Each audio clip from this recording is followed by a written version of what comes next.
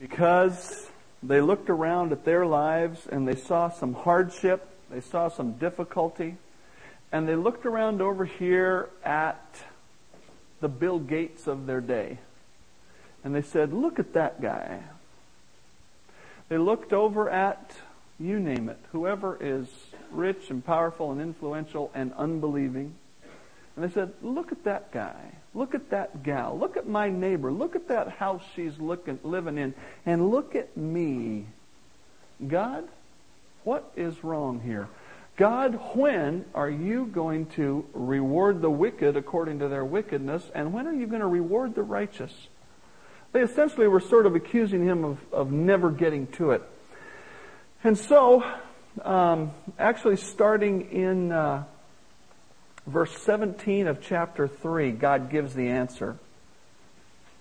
He says, they shall be mine, the godly people shall be mine, says the Lord of hosts, on the day that I make them my jewels. And I will spare them, as a man spares his own son who serves him. Then, shall I paraphrase it, then you will know the difference between the righteous and the wicked. It will become apparent between one who serves God and one who does not serve God. For behold, the day is coming, burning like an oven, and all the proud, yes, all who do wickedly, will be stubble. And the day which is coming shall burn them up, says the Lord of hosts. That will leave them neither root nor branch. But to you who fear my name, the Son of Righteousness will rise with healing in his wings.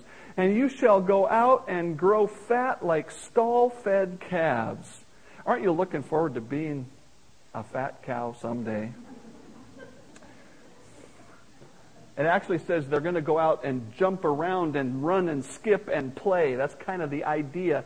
As a young person, as a young animal runs and skips and plays, they're going to be that happy. You shall trample the wicked, for they shall be ashes under the soles of your feet on the day that I do this, says the Lord. Remember the law of Moses my servant, which I commanded him in Horeb for all of Israel, with the statutes and the judgments.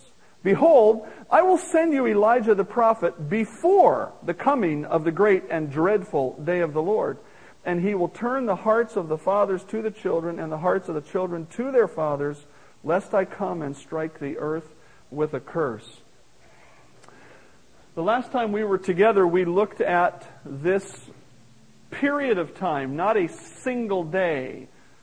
2 Peter chapter 3 says, with the Lord a day is as 1,000 years, and 1,000 years as a day.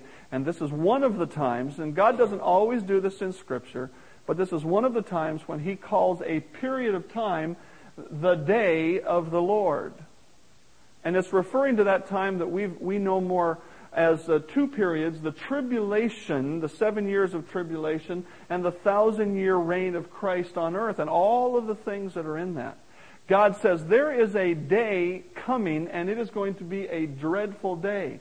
And in your notes, I put just a very brief review of the points from our last sermon, because I do want you to understand that this is actually all one message from God and one message from me. We looked at the negative, or the judgmental part of it on the wicked last time. We're going to look at the part on the righteous today.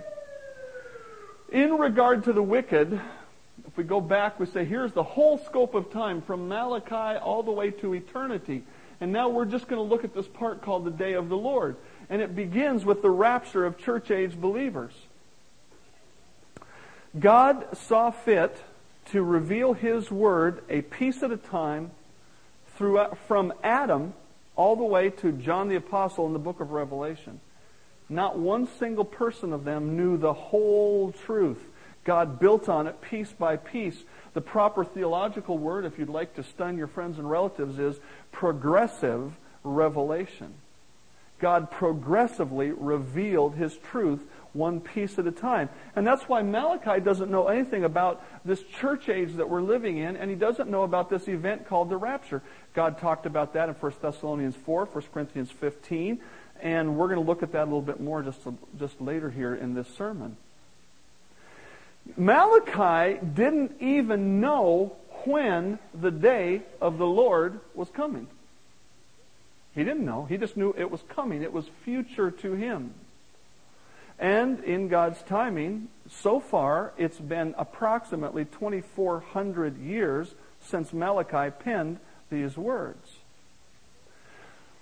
The time that Malachi spoke about is going to start shortly after all Christians who are alive on that day, whenever it is, whether it's in our lifetime or some future generation, when we are taken off the planet, then, shortly after that, this day of the Lord will start. And what God said in Malachi in a summary form is, He said, that day is coming, and it is burning like an oven. And all the proud, yes, all who do wickedly, will be stubble. And all the day which is coming will burn them up. It will neither leave them root nor branch. It is a total kind of consumption. What does the day of the Lord include? The 7 years of tribulation includes the wrath of God dumped on the earth to punish unbelievers and also to convert Jewish folks who are alive at that time. At the end of the tribulation, there is a battle called the Battle of Armageddon, when all of the unbelievers who are still alive at the end of the tribulation come together and say, we are going to fight with the Antichrist, and we are going to finally conquer Christ, and we are going to rule the world. And of course, God says, no, that's not going to happen.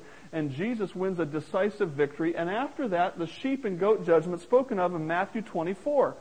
And the sheep and the goat judgment is simply this. People who are alive at the time of the end of the tribulation are either going to go to hell if they are unbelievers, or they are going to go into the 1,000-year reign of Christ alive if they have been believers who survived the whole tribulation. During this reign of Christ on earth, God is going to continue His close and careful discernment between the righteous and the wicked. There will be a total repression of sin. There will be immediate judgment of sin, and Satan will be chained in hell the whole time. And so Christ will reign on the earth, and the earth will be completely, perfectly ruled in righteousness. It will be unlike anything we've ever seen. At the end of that time, Satan is going to be loosed, and he is going to gather together all of the unbelievers. Remember, during that 1,000 years, people will be born. It will start with all believers in Christ, and some of their children will not believe, and some of their grandchildren will not believe, and some of their great-grandchildren will not believe. And what a heartache to live all of those wonderful years and to see your children rise up and follow Satan in one last attempt to conquer the Christ. And of course, that will not happen. There will be a decisive victory, at which time God will say, that's it, I'm done. There will never be any more sin allowed set free in the world. Just a brief sidebar on why does God go through all of this trouble? The overarching point of Scripture is this. God is in the business of getting glory to Himself. And in eternity past, before this world was created, Satan rebelled. Satan was Satan was an angel of God, and he rebelled and said, I want to sit on the throne. And at that point, Satan went out to try to pervert creation. And there were a third of the angels that went with him. And then when God created the world, Satan came here and tried to cause mankind to sin, and he was successful in that. And so God brought in redemption and salvation and so on. And all of this time, God is in the business of getting glory to Himself through allowing Satan to try to prove his case, and through leading us to worship God alone. And when we come to this day right here, the final rebellion of unbelievers, that is going to be the end of that great battle of the ages. And forevermore, God will be surrounded by believers and righteous angels, and all of the unrighteous will be in eternal torment in hell. And hell is described as having weeping and wailing and gnashing of teeth. And it's described as a place where the worm doesn't die, as in corruption that goes on. And the fire is not quenched, and it's outer darkness. God says that day is coming. That day is coming. But in Malachi 4, He also says He also says it's not that day is going to bring in not only great punishment, but it will bring in great blessing. Look with me in Malachi 4 again. For behold, the day is coming, burning like an oven, and all the proud, yes, all who do wickedly will be stubble, and the day which is coming shall burn them up, says the Lord of hosts. It will leave them neither root nor branch, but to you who fear my name, the Son of Righteousness shall arise with healing in his wings, and you shall go out and grow fat like stall-fed calves. You will trample the wicked, for they will be ashes under the sole of your feet on the day that I do this, says the Lord of hosts. Now, there's a little something you need to try to cement into your mind. It's kind of important. If you are a believer in Jesus Christ, you're never going to participate as a normal human being in the events of the tribulation. Nor will you participate as a normal human being in the 1,000-year reign of Christ. You will be reigning with Him, the Scripture tells us. We don't have time to look at that. But if you should survive physically past the rapture and into the start of the tribulation, then this particular Scripture is pointed straight at you. I hope I'm not preaching to any of those people. I hope you're going to be with us in heaven. Because there's a fair chance that if you survive physically into the tribulation, there's a real good chance that you will die before coming to faith in Christ, or that you will reject Christ. In one of the first judgments that God unleashes, 1/4 of the world is killed at once. That means you've got a 1 in 4 chance of surviving that judgment? That's quite a roll of the dice if you're willing to take it. And then, of course, we know that not everybody in the tribulation is going to accept Christ as their Savior. But the target of this Scripture in particular is God's chosen people, the Jews. And what He's telling them is, look, when this terrible day starts, some people will choose to fear God. And to those who fear God, this will become a day of blessing.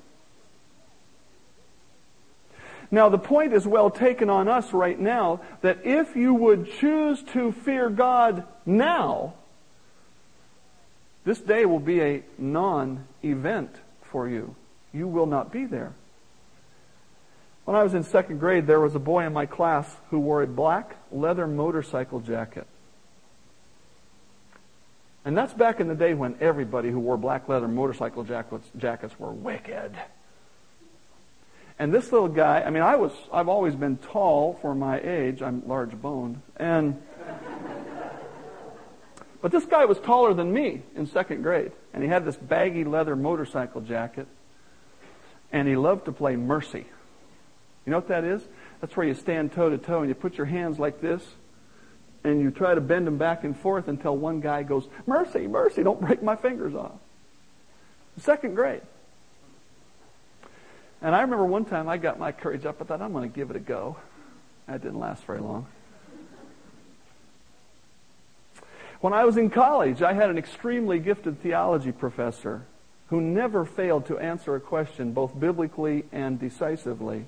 And every so often, some guy in our theology class would think, "Yeah, I got the question for him today. I'm going to really stump him today." And so he'd ask this question, and our professor would roll his chalk in his hand and go back and forth and breathe fire on him and put him right in his place. Nobody ever out-questioned that guy, ever. And he gave good biblical answers. I had a real healthy respect for my theology professor. And I had a real healthy respect for that kid in 2nd grade, and I didn't challenge him. And the question I want to ask you today is, do you have a real healthy respect for God? Listen to this scripture from Matthew. "Do not fear those who kill the body but cannot kill the soul, but rather fear Him who is able to destroy both body and soul in hell." I want to ask you today if you fear God. Now again, I want you to understand that Malachi 3 is in this future time frame, but this question of fearing God is is the critical question that God asks all of us all the time. Do you fear God? Or are you willing to roll the dice and say, I don't know about this rapture thing. I don't know about this tribulation thing. I think I'll just wait and see. Or do you fear God? You want to know? Here's a little test for fearing God. If you love me, keep my commandments. Now I know love and fear aren't quite the same thing, but God is saying, look, do you consider yourself to be a follower of mine? Keep my commandments. Do you keep God's commandments? What commandment is he talking about? He's talking about this one right here. This is his commandment, that we should believe on the name of his Son, Jesus Christ, as he gave us commandment.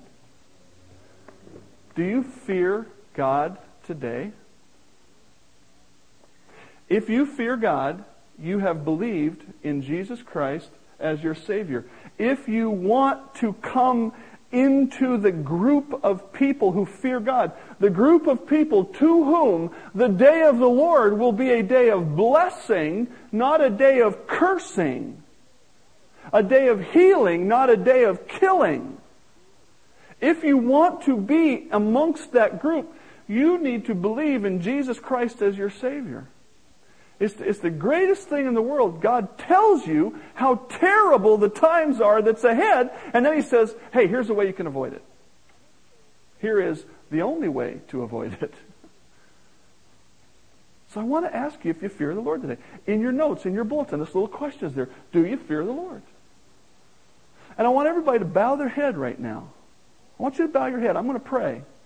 And I want you to look God in the eye, because you have to answer to him and not to me. I want you to look him in the eye right now, because if you don't look him in the eye right now, when you look him in the eye later, it may not be a good thing. Look him right in the eye and say, God, I fear you, and I'm showing that by believing in your Son, Jesus Christ. I know that he died on the cross for my sins. I know that he is the only way I can escape this torment and punishment that's ahead, both on earth and in hell later. I believe in Jesus Christ alone as my Savior. I acknowledge my sin. I'm a sinner. I can't save myself. I believe in Christ. Heavenly Father, this is the most important question I could ever ask. And it's the most important question you ask. Do we fear you?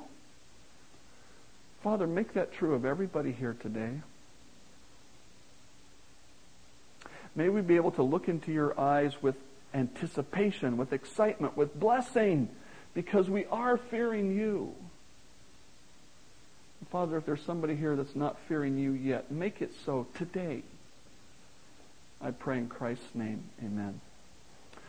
Now, if you're fearing God, the rest of this message is for you.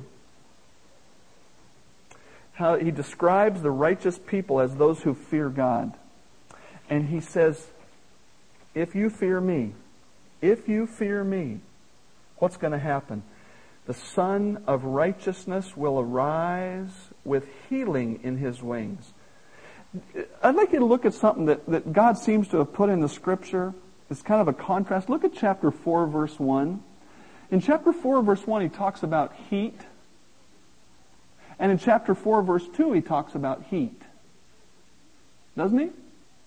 But the one heat burns up and destroys, and the other heat warms and heals. Do you think that's an accident that God put that way? The holiness of God is that way. It's either going to consume you in punishment or warm you like an incubator so that you grow up in Christ the rest of the way. He says, for you who fear my name, the Son of Righteousness will arise with healing in his wings, and you shall go out and grow, and so on. During the tribulation, what's going to happen? During this time period back here that we call the tribulation, or the time of Jacob's trouble, all of those terrible punishments are going to be unleashed. Oh, and I just realized, Tim, where's Tim at? Tim, I can't thank you enough for working all on this, and I just made a great mistake here. And it's my fault and not yours, so I want everybody to know it's my mistake. That 144,000 is not during the millennium. I don't know what I was thinking there. We could have made that list shorter and the other list longer. So take your pencil when you're making notes and put that 144,000 missionaries over here in the tribulation, and then hear about them from the book of Revelation. Then I saw another angel descending from the east, having the seal of the living God. A seal is something that preserves and protects. It sets aside. And he cried with a loud voice to the four angels to whom it was granted to harm the earth and the sea, saying, Do not harm the earth, the sea, or the trees until we have sealed the servants of our God on their foreheads. During the tribulation, God is going to have a group of servants. I heard the number of those who were sealed, 144,000. Don't let the Jehovah's Witnesses confuse you. The 144,000 are not the specially chosen ones who were good enough to get into heaven, and the rest are going to live on the new earth. That is not a doctrine of God. That's a doctrine of Satan from the Jehovah's Witnesses. The 144,000 are God's missionaries during the tribulation. And in this, God is merciful. Now think about it. All the Christians, boom, taken to heaven. Who's going to preach the gospel? I mean, some of you are Christians, but if we said to you, next week you'll be the only one here, you have to get up here and preach. You go, oh, I don't want to do that. I'm not ready for that. But even you who are barely ready to preach, God's going to take every single Christian off the planet. Who's going to preach the truth? God's specially chosen 144,000. And then I looked, and behold, the Lamb standing on Mount Zion, and with him 144,000, having his Father's name written on their foreheads. What are the unbelievers going to have written on their foreheads in the tribulation? 666, the name of Satan, the mark of Satan. But these servants of God will have the name of God written on their foreheads. They sang, as it were, a new song before the throne, before the four living creatures and the elders, and no one can learn that song except the 144,000 who are redeemed from the earth. These are the ones who were not defiled with women, for they are virgins. They are the ones who follow the Lamb wherever he goes. These were redeemed from among men, being firstfruits to God and to the Lamb, and in their mouth was found no deceit, for they are without fault before the throne of God. Then I saw another angel flying in the midst of heaven, having the everlasting gospel, the good news of salvation in Christ, to preach to those who dwell on the earth, to every nation, tribe, tongue, and people, saying with a loud voice, Fear God and give glory to him, for the hour of his judgment has come, and worship him who made heaven and earth and the sea and the springs of water. During that tribulation time, God is going to unleash 144,000 missionaries, and if we read the rest of the scripture, we'd find out 12,000 from each of the 12 tribes of Israel. And it's no accident that they're all Jewish, because God's primary purpose in the tribulation is to get the Jewish people to stop rejecting Christ and turn to him. And there's going to be a national wholesale revival of the people of Israel. And there will be Gentiles saved, because we just read there will be people from every nation, tribe, and tongue over the whole earth. God's going to send out 144,000 missionaries over the whole earth. What a great thing. So for those who fear God, or those who will respect God, he's going to send out missionaries. And there will be a great multitude saved from every nation. So we have this 144,000 that God seals and protects and sends out. And then the fruit of their ministry, converts. How many? After these things I looked, and behold, a great multitude, which no one could number. When God says it's a number so big it can't be counted, that's really a big number. Of all nations, all tribes, all peoples and tongues, standing before the throne and before the Lamb, clothed with white robes, with palm branches in their hands, and crying out with a loud voice, saying, Salvation belongs to our God who sits on the throne and to the Lamb. Then one of the elders answered, saying to me, Who are these arrayed in white robes, and where did they come from? And I said to him, Sir, you know. So he said to me, These are the ones who come out of the great tribulation and washed their robes and made them white in the blood of the Lamb. They shall neither hunger nor thirst. The sun shall not strike them, nor any heat, for the Lamb who is in the midst of the throne will shepherd them and lead them, and so on. Man, as bad as the tribulation time will be, there will be an innumerable company of people saved during that time. God is still not going to give up on His people. He's not going to give up on other people who are alive at that time. There will be salvation during the tribulation. And then there will also be victory over the wicked. Look at Malachi 4, verse 3. You shall trample the wicked, for they shall be ashes under the soles of your feet on the day that I do this. That's not going to come during the entire tribulation, but it will come at the end of the tribulation and at the end of the millennium. Jesus says, look, here's the end of the story, and you are going to win. The wicked are not going to win. There will be salvation during the tribulation. There will be victory over the wicked, and then there will be blessing in the millennium time. And again, there will be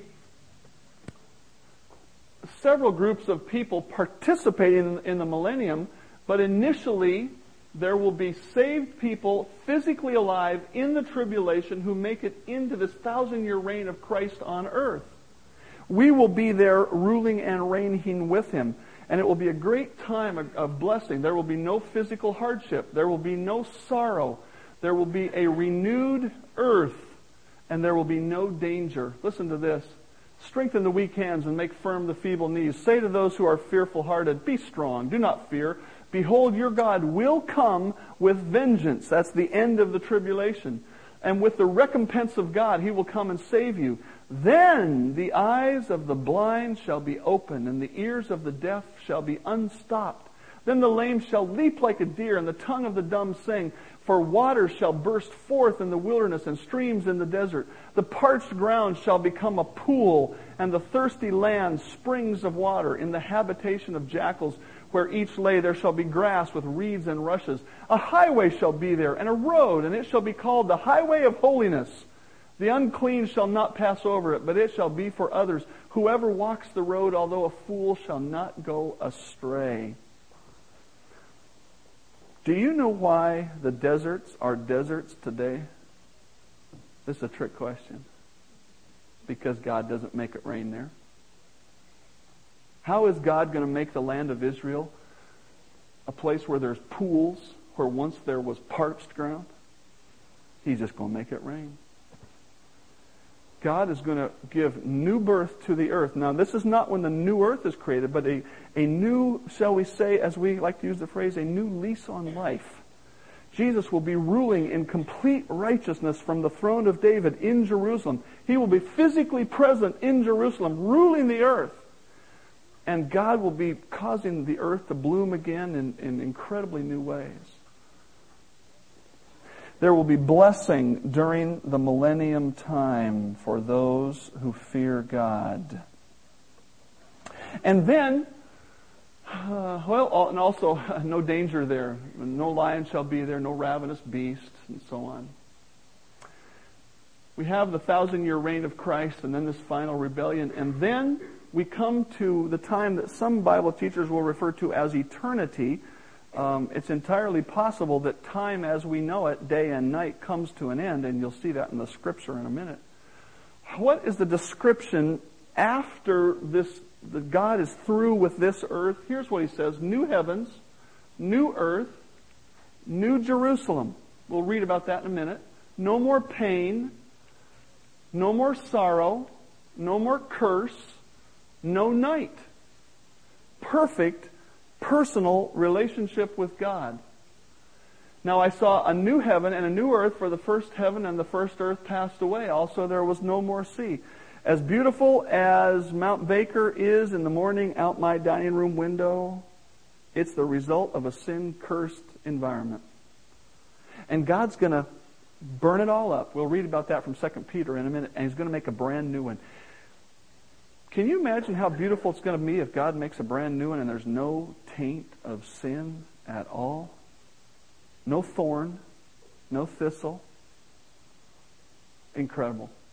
A new heaven and a new earth, for the first heaven and the first earth have passed away. Also, there's no more sea. Then I, John, saw the holy city, the new Jerusalem, coming down out of heaven from God, prepared as a bride adorned for her husband.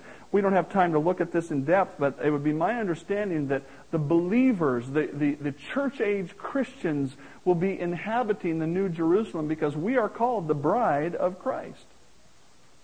I heard a loud voice from heaven saying, Behold, the tabernacle or the dwelling place of God is with men, and He will dwell with them, and they shall be His people. God Himself will be with them. Why did God write that way? He says, Behold, the dwelling of God is with men. Okay, period. Well, no, then He goes on to say, and He will dwell with them, and they shall be His people. God Himself will be with them. Do you get the idea that God is trying to say face to face? Do you understand that? He's trying to get that across to us.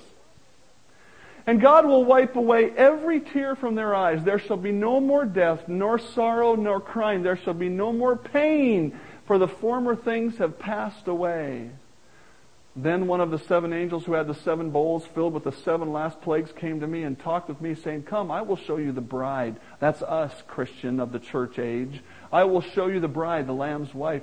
And he carried me away in the Spirit to a great and high mountain, and he showed me the great city, the holy Jerusalem, descending out of heaven from God, having the glory of God. Her light was like a most precious stone. My daughter just got a giant wedding ring. You know, you look at that, ooh, baby. The whole city of Jerusalem is going to look like that beautiful diamond ring. It's going to shine like that. Her light was like a most precious stone, like a jasper stone, clear as crystal. Also, she had a great and high wall with 12 gates and 12 angels at the gates, and names written on them, which are the names of the 12 tribes of the children of Israel. 3 gates on the east, 3 on the north, 3 on the south, and 3 on the west. Now the wall of the city had 12 foundations, and on them were the names of the 12 apostles of the Lamb. And he who talked with me had a gold reed to measure the city, its gates and its wall. The city is laid out as a square, its length as great as its breadth. And he measured the city with the reed, 12,000 furlongs, approximately 1,500 miles. And you thought Seattle was big when the traffic was bad. A city as big, a square as big as from here to Los Angeles. That's a big city.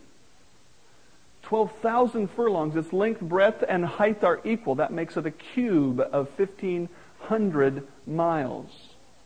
Then he measured the wall, 144 cubits. That's the thickness of the wall, and that would be 250 feet thick or so, according to the measure of a man, that is, of an angel. The construction of its wall was of jasper, and the city was pure gold like clear glass.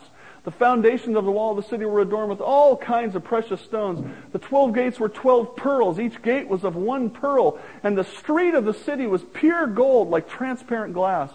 But I saw no temple in it, for the Lord God Almighty and the Lamb are its temple. The city had no need of the sun or of the moon to shine, for the glory of God illuminated it. The Lamb is its light. And he showed me a pure river of water, clear as crystal, proceeding from the throne of God and of the Lamb. In the midst of its street and on either side of the river was the tree of life, which bore 12 fruits, each tree yielding its fruit every month. The leaves of the tree were for the healing of the nations. And there shall be no more curse, but the throne of God and of the Lamb shall be in it. His servants shall serve him. They shall see his face, and his name shall be on their foreheads. There shall be no night there. They need no lamp nor light of the sun, for the Lord God gives them light, and they shall reign forever and ever. It would seem to me that what God does is he just takes all the blinders off and his glory just shows. Boom. The glory that Jesus had on the Mount of Transfiguration. The glory that caused Moses' face to shine like a light bulb. God just turns that loose instead of cloaking us from seeing it, and that's the light of day. Malachi 4:2, but to you who fear my name, the Son of Righteousness will arise with healing in his wings. You will go out and grow fat like stall-fed calves. It's going to be a wonderful time. A wonderful time. But it's only going to be a wonderful time if you are prepared. And so look what he says in verse 4. he comes to a conclusion of this brief discussion of the time ahead for the wicked and the righteous. He says, now remember what? Remember the law of Moses. Now we're in the Old Testament time frame. They didn't have the gospel of Jesus Christ. They didn't have the person of Jesus Christ yet. He says, now listen, you remember the law of Moses. And how did the law of Moses start? It started out like this. Love the Lord your God with all your heart and soul, mind, and strength. Have no other gods before me. The law of Moses was not about a list of commandments. Oh yes, there was a list. But those were supposed to be the result of one committing themselves to God in pure faith and worship. Remember now the law of Moses. This is the preparation for the day of the Lord. And what does he tell us? Essentially what he was telling these people in Malachi's day was, be diligent in your righteousness. How do you prepare for what God has ahead? You be diligent in righteousness. Remember the law of Moses, remember the law of Moses, my servant, which I commanded him in Horeb. That's the place where Moses received the law, with the statutes and the judgments. He says, remember that. Do that. How does that translate to us? Turn with me to 2 Peter 3. Turn in your Bible to 2 Peter chapter 3.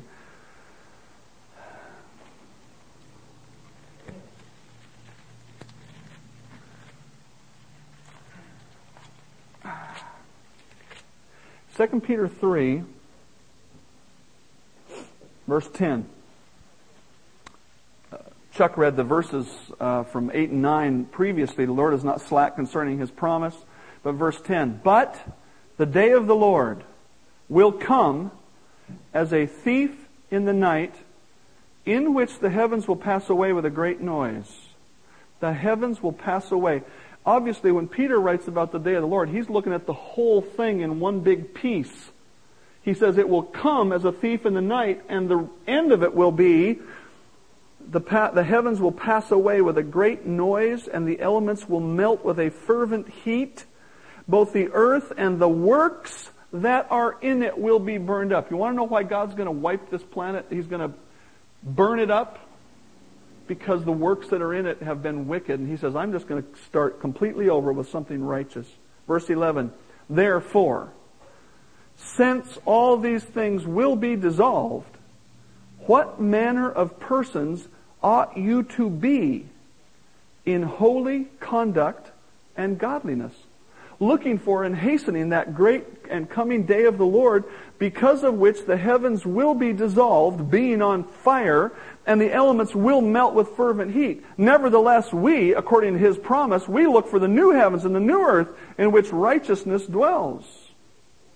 Therefore, beloved, looking forward to these things, be diligent to be found by Him in peace, without spot and blameless. And consider that the long-suffering of the Lord is salvation. Don't consider that it's a time for you to do whatever you want and fool around. You don't know what a day brings. He says, consider it salvation that the Lord has been patient, as also our beloved brother Paul, according to the wisdom given to him, has written to you, as also in all his epistles, speaking of him of these things. What does it mean to be diligent in righteousness for us? It means don't invest in this world, invest in the next one. Now, I'm not against owning a house. I own a house and a very beautiful shed. And when it's done at the end of the summer, we're going to have a grand opening party for the shed. But the question I have to ask myself, and you have to ask yourself, is, am I investing in my house or am I investing in eternity? Now, I know we use the term investing to be talking about a financial investment, and my house is a financial investment, so is yours if you own one. And that's not wrong, but the question is, what is your house about, and what is the investment about? I just feel blessed to have a house that we can have a bunch of people up like we did yesterday. Now, yesterday was a family event, but there are other times we have church things, and we can have quite a few people kind of milling around in our house, and that's a wonderful thing. A house can be an investment for the Lord if you try to make it that. Or it can be just something you hoard and you don't want people to come in because they'll mess it up and you gotta spend all the perfect and make it this and that and it's just, don't mess with my house. And your car can be the same way. It can be a tool to take you out to see unbelievers. It can be a tool to bring unbelievers or Christians into church.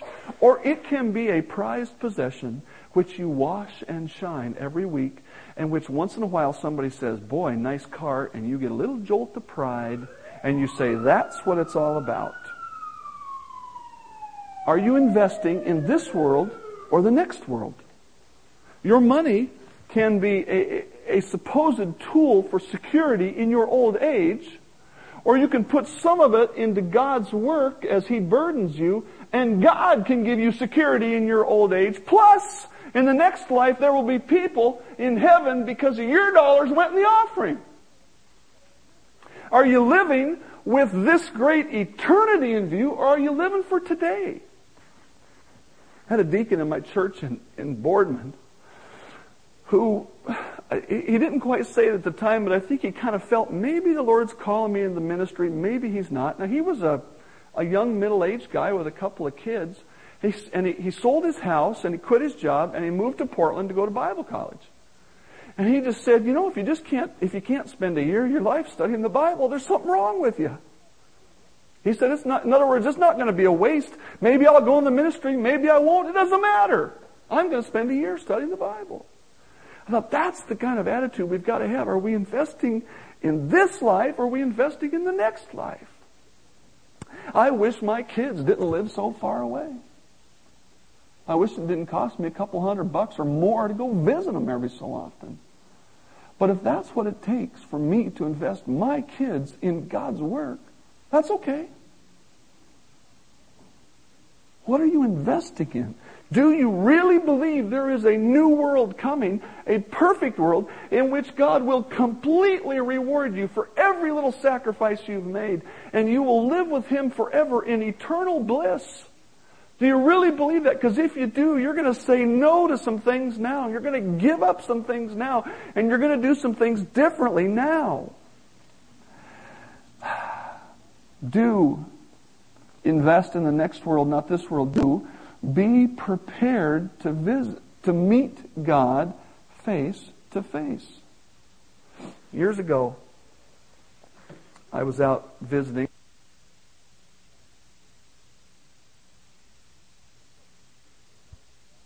Kind of helps me to see what their life's about. And this was a father of a kid in my youth group. And so I knew he worked at this certain place. I went there. I just going to walk in the door and say, hey, is so-and-so here? And just, that's just the way I do. So I walked in the door and there so-and-so was. He was standing right there. And as I walked in, he went like this. He didn't want me to see the cigarette in his hand. And you can't imagine how many times that kind of stuff happens to preachers. And I just wanted to say, you know what? You're not going to have to answer to me. Because God sees. And I don't think cigarette smoking is the worst sin in the world. Don't get me wrong here. But He clearly did not want me to see his unrighteousness. Friends, God sees our unrighteousness every day, every hour, every minute, every second. Are you ready to meet Christ face to face? Because there'll be no hiding. There'll be no hiding then. And what He tells us in 2 Peter is He says, look, you're going to be there. Get ready. Aim in that direction. Pack for that trip. What will you be hiding behind your back when Jesus shows up? So we need to be diligent in righteousness. The second thing that God told the people through Malachi was this: be vigilant in anticipation. Now, you need to understand two or three things you need to understand here, but one in particular. Where are we at? Oh! Do I have another slide coming back there? I don't, do I? Can you put me back to the chronology, please? Yeah, to the last slide of the chronology. That's good. Go back right there. Whatever that was, I'll take it.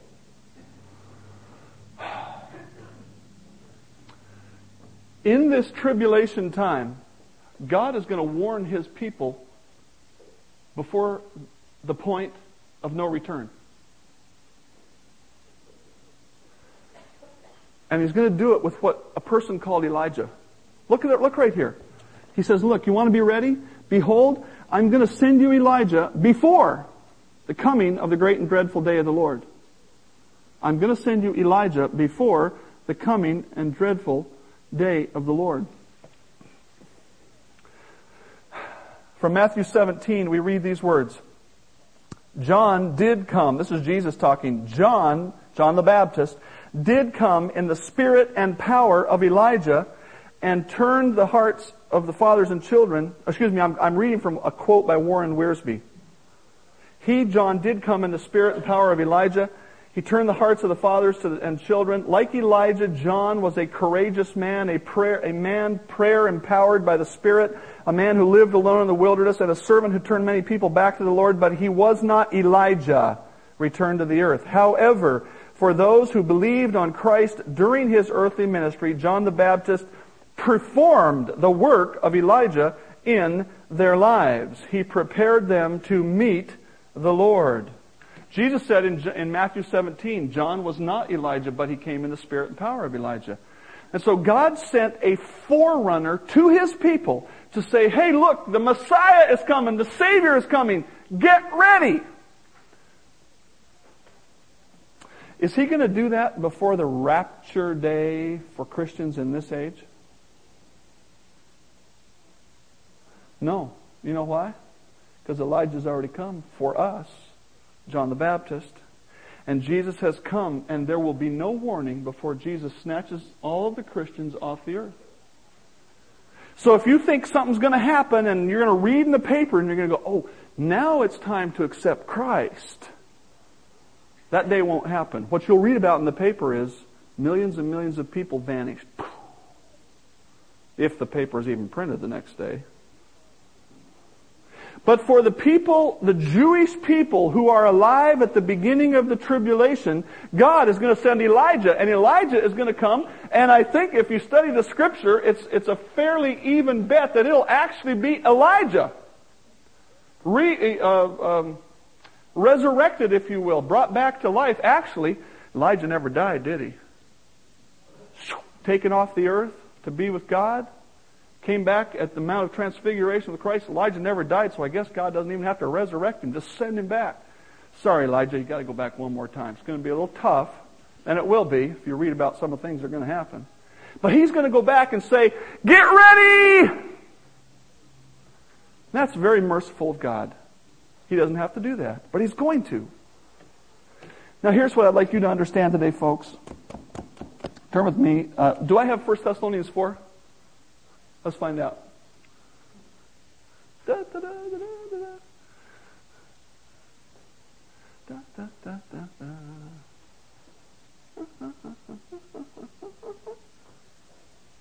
Go one more. There's Elijah. I was looking for him a minute ago. Go ahead. Right there. Boom. God's not going to warn us any more than He already has. And here's His warning. I do not want you to be ignorant, brethren, concerning those who have fallen asleep, lest you sorrow as others who have no hope. For if we believe that Jesus died and rose again, even so God will bring with Him those who sleep in Jesus.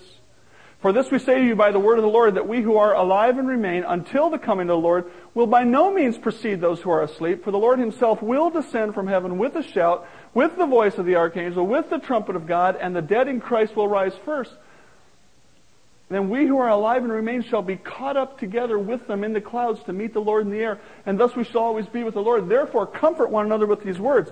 If you read that scripture very carefully, Jesus comes down, the dead come up, and we come up. Jesus doesn't come to the earth. He comes to in the clouds, with the clouds of people and in the clouds of the atmosphere, and boom, we're caught up. That's what the word rapture means. He tells us now that's what's going to happen. Now let's go on. This is right from chapter 4 right to chapter 5 of Thessalonians. Should not be a chapter break there. They should have left that out because we tend to think it's a whole separate topic, but it's not. He says, but concerning the times and the seasons, brethren, you have no need that I should write to you, for you yourselves know perfectly that the day of the Lord so comes as a thief in the night. In other words, unexpected and unannounced. For when men say peace and safety, then sudden destruction comes upon them as labor pains upon a pregnant woman, and they shall not escape. But you, brethren, you're not in darkness, so that this day should overtake you as a thief. You are all sons of light and sons of the day. We are not of the night or of the darkness. Therefore, let us not sleep, or let us not be foolish in the way that we live, as others do, but let us watch and be sober. For those who sleep, sleep at night, and those who get drunk are drunk at night. But let us who are of the day be sober, putting on the breastplate of faith and love, and as the helmet the hope of salvation. For God did not appoint us to wrath, but to obtain salvation through our Lord Jesus Christ. God has already warned us in the future, in that tribulation time, He'll send Elijah so that those people aren't caught unawares by the end of that tribulation time. And He'll send that 144,000. And there'll be that great revival, a great number of people coming to Christ. But for us today, God has told us how to become His children through faith in Christ. God has told us how to be prepared to meet Jesus. God has told us that the next event on His timetable is the gathering of Christians to heaven in the rapture. God has told us that many people will die under the tribulation time's judgments. God has told us that many people will be deceived by the devil into fighting against Christ in the end of the tribulation and then be killed and sent to hell. God has told us all of that. That is the warning. We don't need some other marker in the news around us. And there won't be one. God has already told us. One of the stories in the news this past week was about a boy who jumped off a rope swing into the river down like Snohomish County or somewhere. And he bonked his head and landed in the hospital. And the firefighters who rescued him cut the rope off as high as they could reach in an effort to keep other boys from the same fate. The reporter said the rope had been cut before and then replaced. Probably every time somebody bonks their head, they cut the rope off and then they put another one. And I want to cut the rope off today. I want to say, look, don't fool with this. Don't put God to the test. I want to enunciate God's word. God sent me to wizen you up about the glories ahead for the Christian and the horrors ahead for the unbeliever. And I just want to ask you today, won't you take His warning? Won't you heed His warning? Won't you say, yes, I will fear God. Heavenly Father,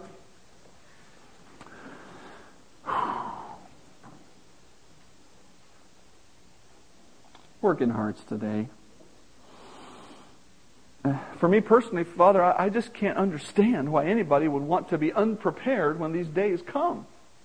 I can't understand it. And yet I know that sin can be blinding. Oh, Father, open the eyes and help them to see the great truth, the glories that are ahead in You. I pray in Christ's name, amen. Let's take our hymn book, please, and turn to number 539. If you're not sure that that day will be glory, then you need to make sure. And it would be my joy to sit with you today and open the Scriptures and help you to be sure. Or any Christian sitting around you would be glad to just open the Bible and say, this is what it means to believe in Christ. Don't leave today unsure. Heavenly Father, thank You for giving us the certainty of salvation in Christ. We are so blessed with that. Do Your work in hearts today. Help us who do know You to live in the fear of God. Help us to find that path day by day and to say no to sin and yes to righteousness so that we can be ready to see You face to face at any moment. Father, go before us today. Help us to have a great time at the Louisa House. Help us to carry Your ministry there and throughout the week in any place that You take us. I pray in Christ's name, amen.